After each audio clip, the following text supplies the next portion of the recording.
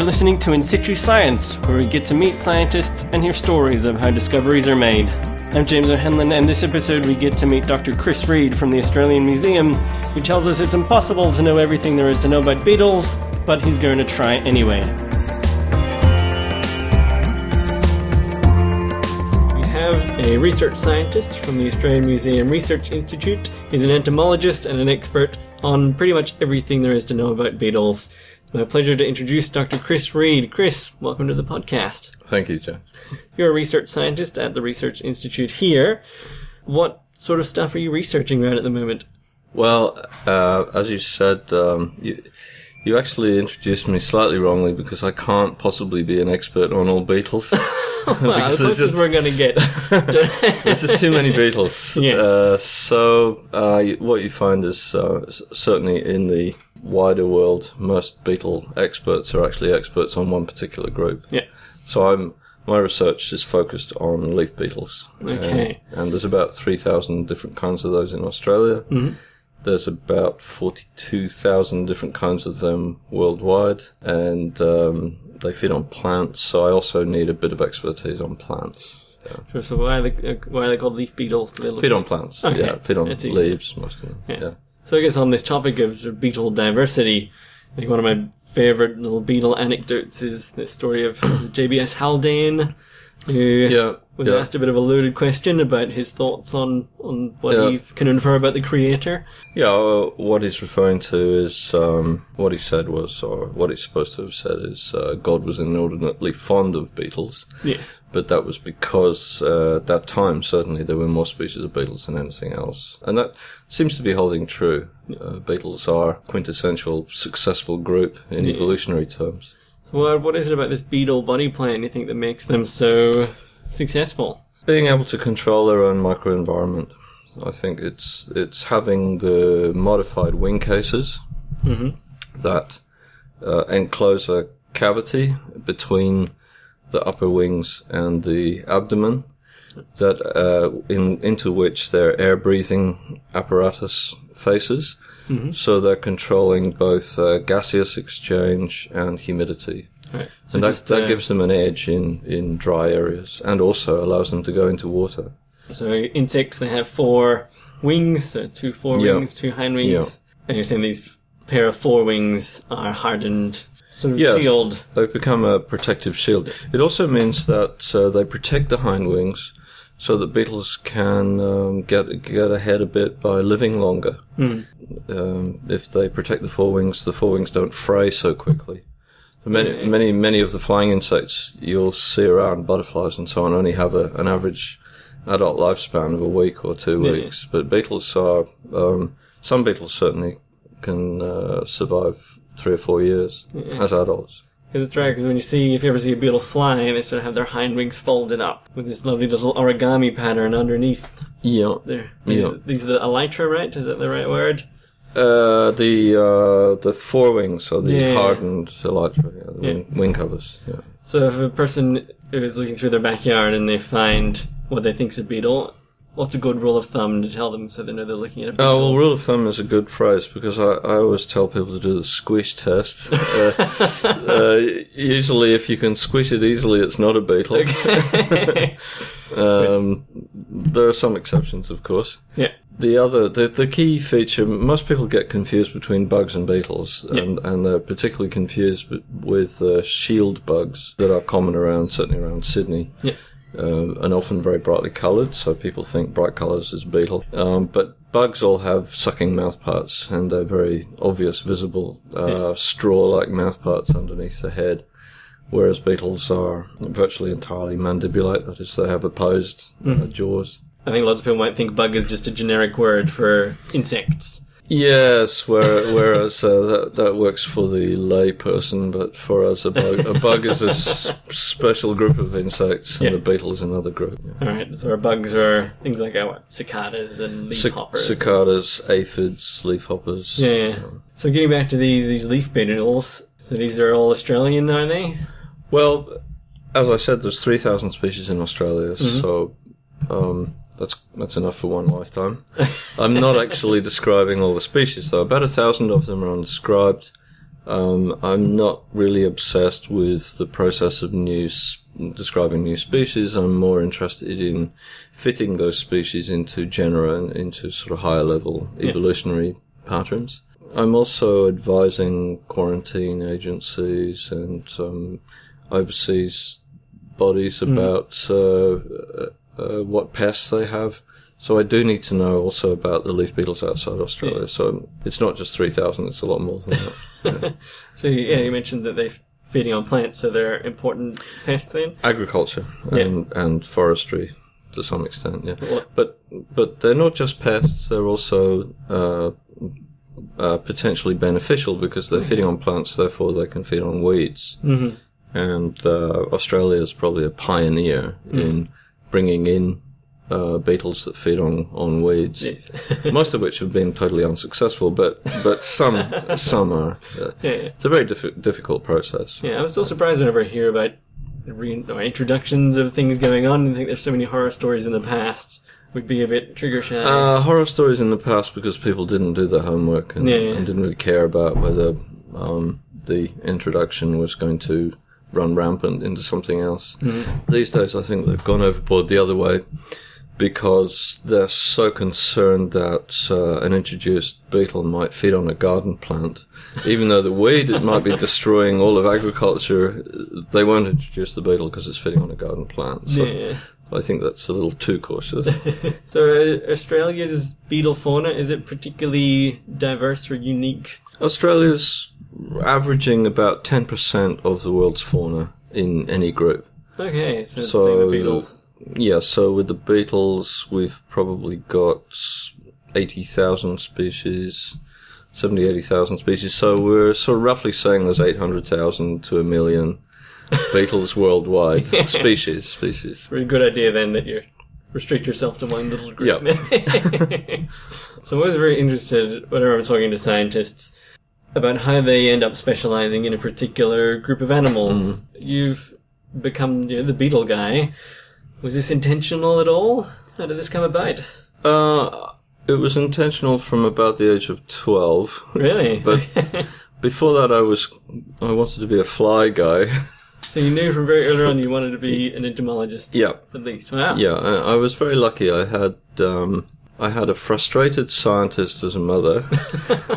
And she inherited her entomology books from her father, which were from around 1900. And then the other great stroke of luck was I went to a school that had an active natural history society, including a boy who was 3 years older than me who was actively collecting insects. And then I had a local museum that was restructuring at the time I went to secondary school and wanted volunteers. So I was involved from the age of 11 in rehousing the collections of the Ulster Museum in Belfast. And so something happened that spurred your interest in beetles around then? Well, it was actually this older boy. I was keen on flies, and I think it was something very boyish. I like to catch hoverflies. They're very fast. Off flower heads, just by quickly flicking my hand out. And then 1968, a book appeared on the British hoverflies, so that was great, and then I could go away and identify them. But then when I went to school and I made friends with this older boy, he was already working on flies, so I didn't want to be seen to be copying him. So I thought, what else can I do? And parents bought me a book on obscure beetles, and so it went on from there. It's for anyone listening at home that might want to be an entomologist when they grow up. I was wondering if you'd tell us a bit about your career and how you got to where you are now. I've had a few hiccups, as is normal for a scientist. But I did straight sciences. Yep. I actually never wanted to be an academic, so my ambition as an 18-year-old was to be a nature reserve warden. Okay. And just follow the amateur tradition of collecting insects. Then I found I'd been told that there was basically a job for me in an Irish nature reserve. And when I went for the job, I I got an interview, but I was the only one out of 6 who didn't have a degree. And I didn't get the job. So that fired me up. I thought, right, I'm going to get a degree. Great. And I'd done straight science at school. So then I just contacted various entomologists that I knew and said, I didn't really want to do a high-blown degree. What's the easiest degree I can do that's in entomology? So they all said agricultural entomology, which was actually fantastic because if you do agriculture, you skip all the crappy organisms that live in the bottom of the sea that no one ever cares about, but get involved in first and second year zoology dissections. So agriculture zoology is very much focused on practical animals, and you get to learn quite a lot about a few organisms rather than a very little about a lot of organisms. And of course, insects are important in agriculture. I was recommended the particular degree, which was at Newcastle on Tyne, because there were 2 lecturers who both collected beetles, which helped. So you had good mentors. So I had good mentors. Yep. Right. Yep. So you finished your degree, and then didn't want to do a doctorate. I was going to work in the degree fired me up into being interested in agriculture in the developing world. So I got recruited to actually work in Central America, and was very excited about that. And then the Central American government turned me down because I didn't have a doctorate. So then I thought, oh, sod it, I've got to go and get a PhD. And then, of course, once you get a PhD, you become rather specialised, and it's hard to do the things that you really wanted to do. Yeah, for the next couple of decades. Yeah, but I did all right with the PhD, and I managed to keep my head above water with postdoctoral fellowships, and finally I'm here. Yeah. So what brought you to Australia then, and to the museum? Well, I came here to do the doctorate. Oh, okay, great. Basically, my supervisor for honours had worked with CSIRO in Canberra in the 70s, and he said, go to Australia, you'll love it. It's sort of paradise for biologists. And Canberra's probably the best place to be based because you're within 3 or 4 hours of everything from rainforest to the snow, the desert to the beach. So I went to ANU in Canberra. Guess they were right. You fell in love with Australia. And Yep. Been here ever since? Yep. And how long have you been at the Australian Museum? I've been here 17 years. Okay. Yeah.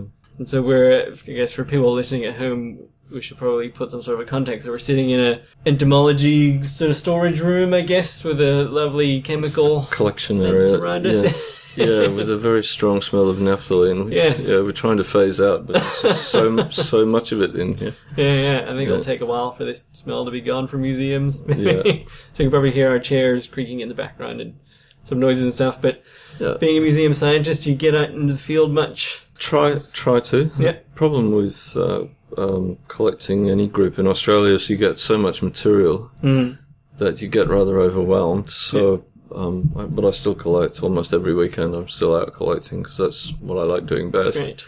And so you're doing lots of work sort of locally or spending much time overseas? I was in Papua New Guinea last November, training local people in entomology. And so this is to train them up for identifying pest species, like you're saying? Yes, the primary concern in somewhere like Papua New Guinea is their main economic assets are crops, like coffee. So they need to know immediately when they have a new pest, and what it is, and what its biology is, and how they're going to find someone who can identify it, and how they're going to find someone who can find the parasites or predators that feed on it. So So how's all that going? Have you trained people up, or it's an ongoing? It's an ongoing process, project, but we were training people last November, and I'm going out again in May.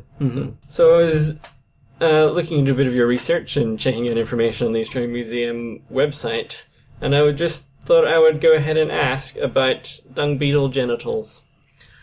What's so interesting about dung beetle genitals?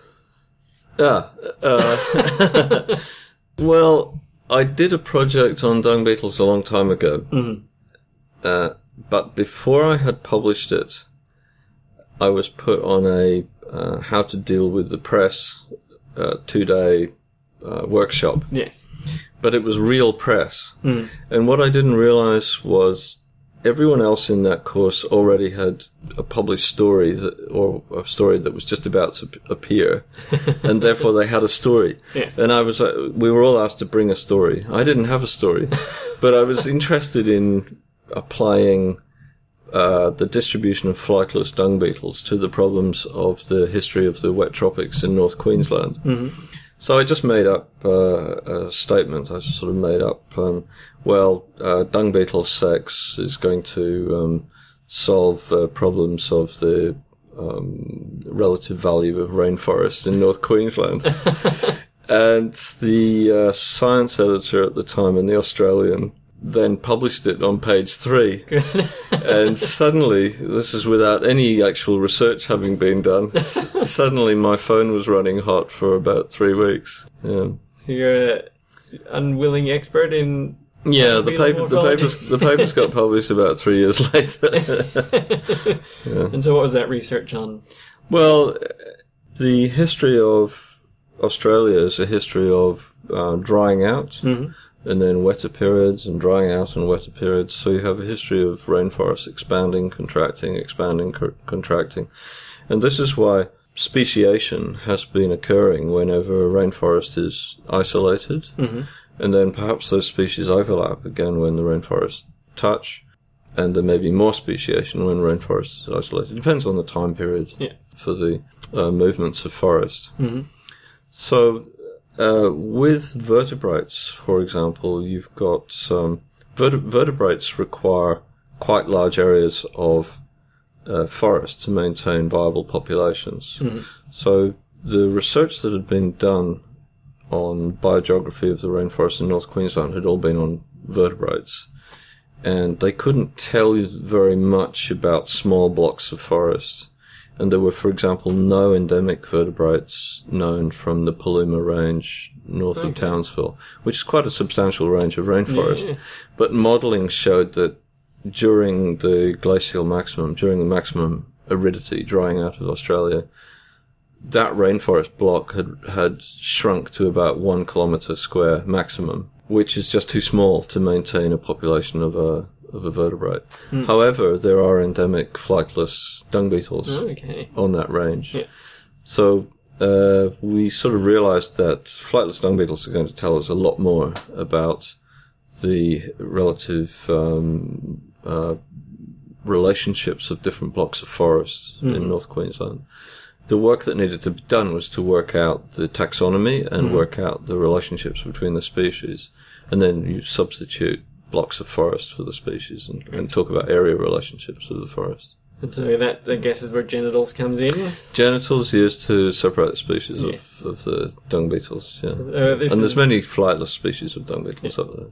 So this is, I think, the second podcast in a row where we've ended up talking about genitals. Yeah. And I should probably explain that it's not just a bizarre fascination. They're actually just a very important tool in biology, right? Yeah, tool is a good pun. Yeah. I didn't even mean to do that. But yes, mostly there's a bias towards male genitals. Yeah. But the assumption is that in mating, each species is probably doing something slightly different. Yeah. With beetles, the male genitalia often evert, and in actually spectacularly so in dung beetles. So the penis, what's called a penis, is a tube, a stiff tube, but inside is like an everted glove. Oh. And when that everts to form a glove-like shape, each of the lobes of the glove has a different function in the female. Sounds like a glove with lots of fingers, do you mean? Yes. Okay. So up to 4 fingers. Okay. And 1 finger is pumping sperm into the female. But the other fingers are scraping rival sperm out of the female. Wow. Or they may be, in some species of beetles, in the seed beetles, they're actually ripping the female so that she can't mate again. Is this is pretty normal for insects? It's pretty normal for insects, yeah. Yeah, well, the tube itself is almost identical, but the shape of the inverted lobes is completely different. Yeah, little Swiss Army knife going on. Yeah, it is. Yeah, very much. Yeah. So it's a taxonomy tool, so you can look at it to tell the difference between species that otherwise look pretty much the same. Is that right? Yes, and the females they tend to just have a tube, an inverted sac, for the reception of the male genitalia. But attached to that sac are the egg-laying organ, the ovipositor, and also the sperm storage organ. Most of the insects I work on certainly have a sperm storage organ, and those vary between species as well. Yeah. The sperm storage organ is often rifled because the sperm have really long tails. So they're all twisted up inside the organ. So being a researcher in a museum, one of the benefits of doing research in a museum is having all these collections at your disposal. I mean, what is it about a collection that is so useful to research? Well, I think we taxonomists, the people who are naming species, taxa, are the first step in biology. We are the ones who decide what a species is. And that decision is based on specimens. So museum collections are repositories of those specimens. Yeah. That's the first thing. So we have what are called types, where someone has, like myself, has said, okay, I'm declaring a new species. Yeah. That new species is going to be founded on a typical specimen, which is the holotype. And there's an enormous jargon. There's a whole book about the funny names used. Essentially just one individual that represents the entire species, so it's a type because it's typical. Yeah. And normally these days you would provide another set of similar specimens so that you could send one or two out to trade with other museums. So that's the type concept. That's number one. Number two is we have enormous amounts of distribution data locked up in these collections as well. Not locked up, sorry. So they're there in the collections. So if you want to know the distribution of a butterfly or a wombat or anything in between, we've probably got a very large amount of the primary data for that distribution. That's fine if we're talking about wombats, but if we're talking about beetles that are hard to identify, then we've got the specimens that can be checked, because much of the published literature has errors. So the fallback is to come back to our collection and have a look and check, was this correctly identified? I guess not only is it recording distribution, but it's also recording things like time. So we can compare across time. Yep. Here, much less so than the UK. In the UK, I was very heavily involved in doing surveys of different insect groups like ladybirds, ground beetles, butterflies, moths, and the data in the UK go right back to about 1800 in collections. So they have a very clear idea of changes in distribution, extinctions, increases in numbers, whatever. Here, our data are only now approaching that level.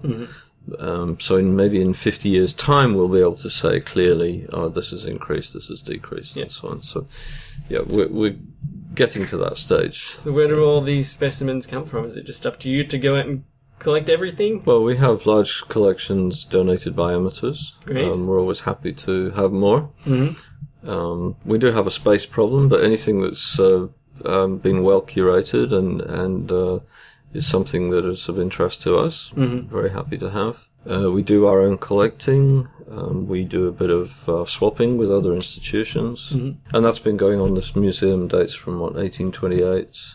The insect collections probably only date from about 1885, but still, it's a reasonable length of time. So you mentioned about getting specimens from amateurs. I mean, is that an issue now? I mean, in the past, sort of insect collecting and displaying was sort of a popular hobby for the upper class, I guess. We've got lots of records from back then. Is it harder to get that information now? I think it's still very popular. Yeah. Not sure. I'm not seeing it with young people. Everyone's maybe on their iPod doing something, but But yes, I'm still in touch with a lot of amateurs who have very good collections. Mm-hmm. So I'm not sure about the younger generations, but they may be just quietly accumulating. And well, let's kick this off. Let's encourage people to start collecting insects. So if someone wants to start being an amateur insect collector, I think first of all contact the Australian Entomological Society, because that's the main body for Australia. Mm-hmm. They will help. I have to say to your listeners that coming here is just a huge eye-opener. In the British Isles, one species of endemic beetle, one species of beetle that's not found anywhere else on the planet. In Australia, it's more than 2/3 of the species of beetle are unique to Australia. And that's so if they go, then they've gone. Nowhere else to get the prize. Is that just to do with sort of being geographically isolated for a long time? Yeah. And it's a whole continent. It's going to have a lot more stuff. Yeah. Yes, exactly. So when you're out in the field collecting insects, I imagine you're coming across so many different types. Is your knowledge just so vast that you immediately know whether something's a new species or not? Or no, what's the process from that point on? I'm probably forgetting as much as I ever knew. The other problem is that most beetles are quite small. So I'm collecting things hoping that they're new, but not really knowing until I get back to the lab and look at the genitalia or whatever. So once you've got them back in the lab, how do you then find out what they are, or find out whether you've got something new? These days, as I process each species, I dissect them, just to have a quick check. Because you've got all your references to compare to. Yeah, I've got a good reference collection here. Yeah. And so then once, say, you find something new, is this exciting, or are beetles just so diverse that finding something new... Sometimes it's exciting. Yeah. Recent holiday I went on to Jarvis Bay, I found something new. While my friends were just swimming in the sea. There was something flowering at the back of the beach, so I thought, I'll have a look at this, something new. That was unexpected. Other times I go to a place and I expect to find something new, and maybe I do, but it's sort of expected, so big deal. But there are many new things, many new undescribed things just in backyards in suburban Sydney. Yeah. We still haven't described all the species in Sydney. It's amazing to think that you can just be out on holiday and stumble across something that's new to science. Altogether. Yep. I was doing a field course with University of New South Wales, and we found a new genus of beetle, new species, on the bushes up there, on a thing called cheese tree. And I was with my PhD student, and we both came back to my house down in the Illawarra, and she said, "Oh, you've got the same tree in your garden. Have you ever looked at it?" No, I just never bothered to look at the trees in my own garden. So I got out the beating tray and beat it, and there was the same species of new beetle was in my own garden, and I hadn't realised. I wish just get a nice, warm, fuzzy feeling that you're contributing this thing to mankind. Humankind. Sorry. Humankind. Well, it seems warm and fuzzy to me. It's a little more than warm and fuzzy, because it's also there are important applied aspects. Yeah, but the exploration side is what really excites me. Yeah, being out there, maybe not even finding new things, but just finding an old friend, or finding its larvae and rearing them through or something. Yeah, fantastic. All right, well, we should probably wrap things up. So if people want to hear more about your research and the kind of things you're doing, they can jump on the Australian Museum website. Is that right? Yep. Thanks for coming in, Chris. Pleasure. I'd like to thank the Australian Museum Science Festival for helping put this podcast together. You can find out more at australianmuseum.net.au or follow them on Twitter at AMSciFest. You can see more in situ science at insituscience.com, or you can follow us on Twitter with the handle at insituscience. My name is James O'Hanlon. Thanks again for joining us, and we'll see you next time.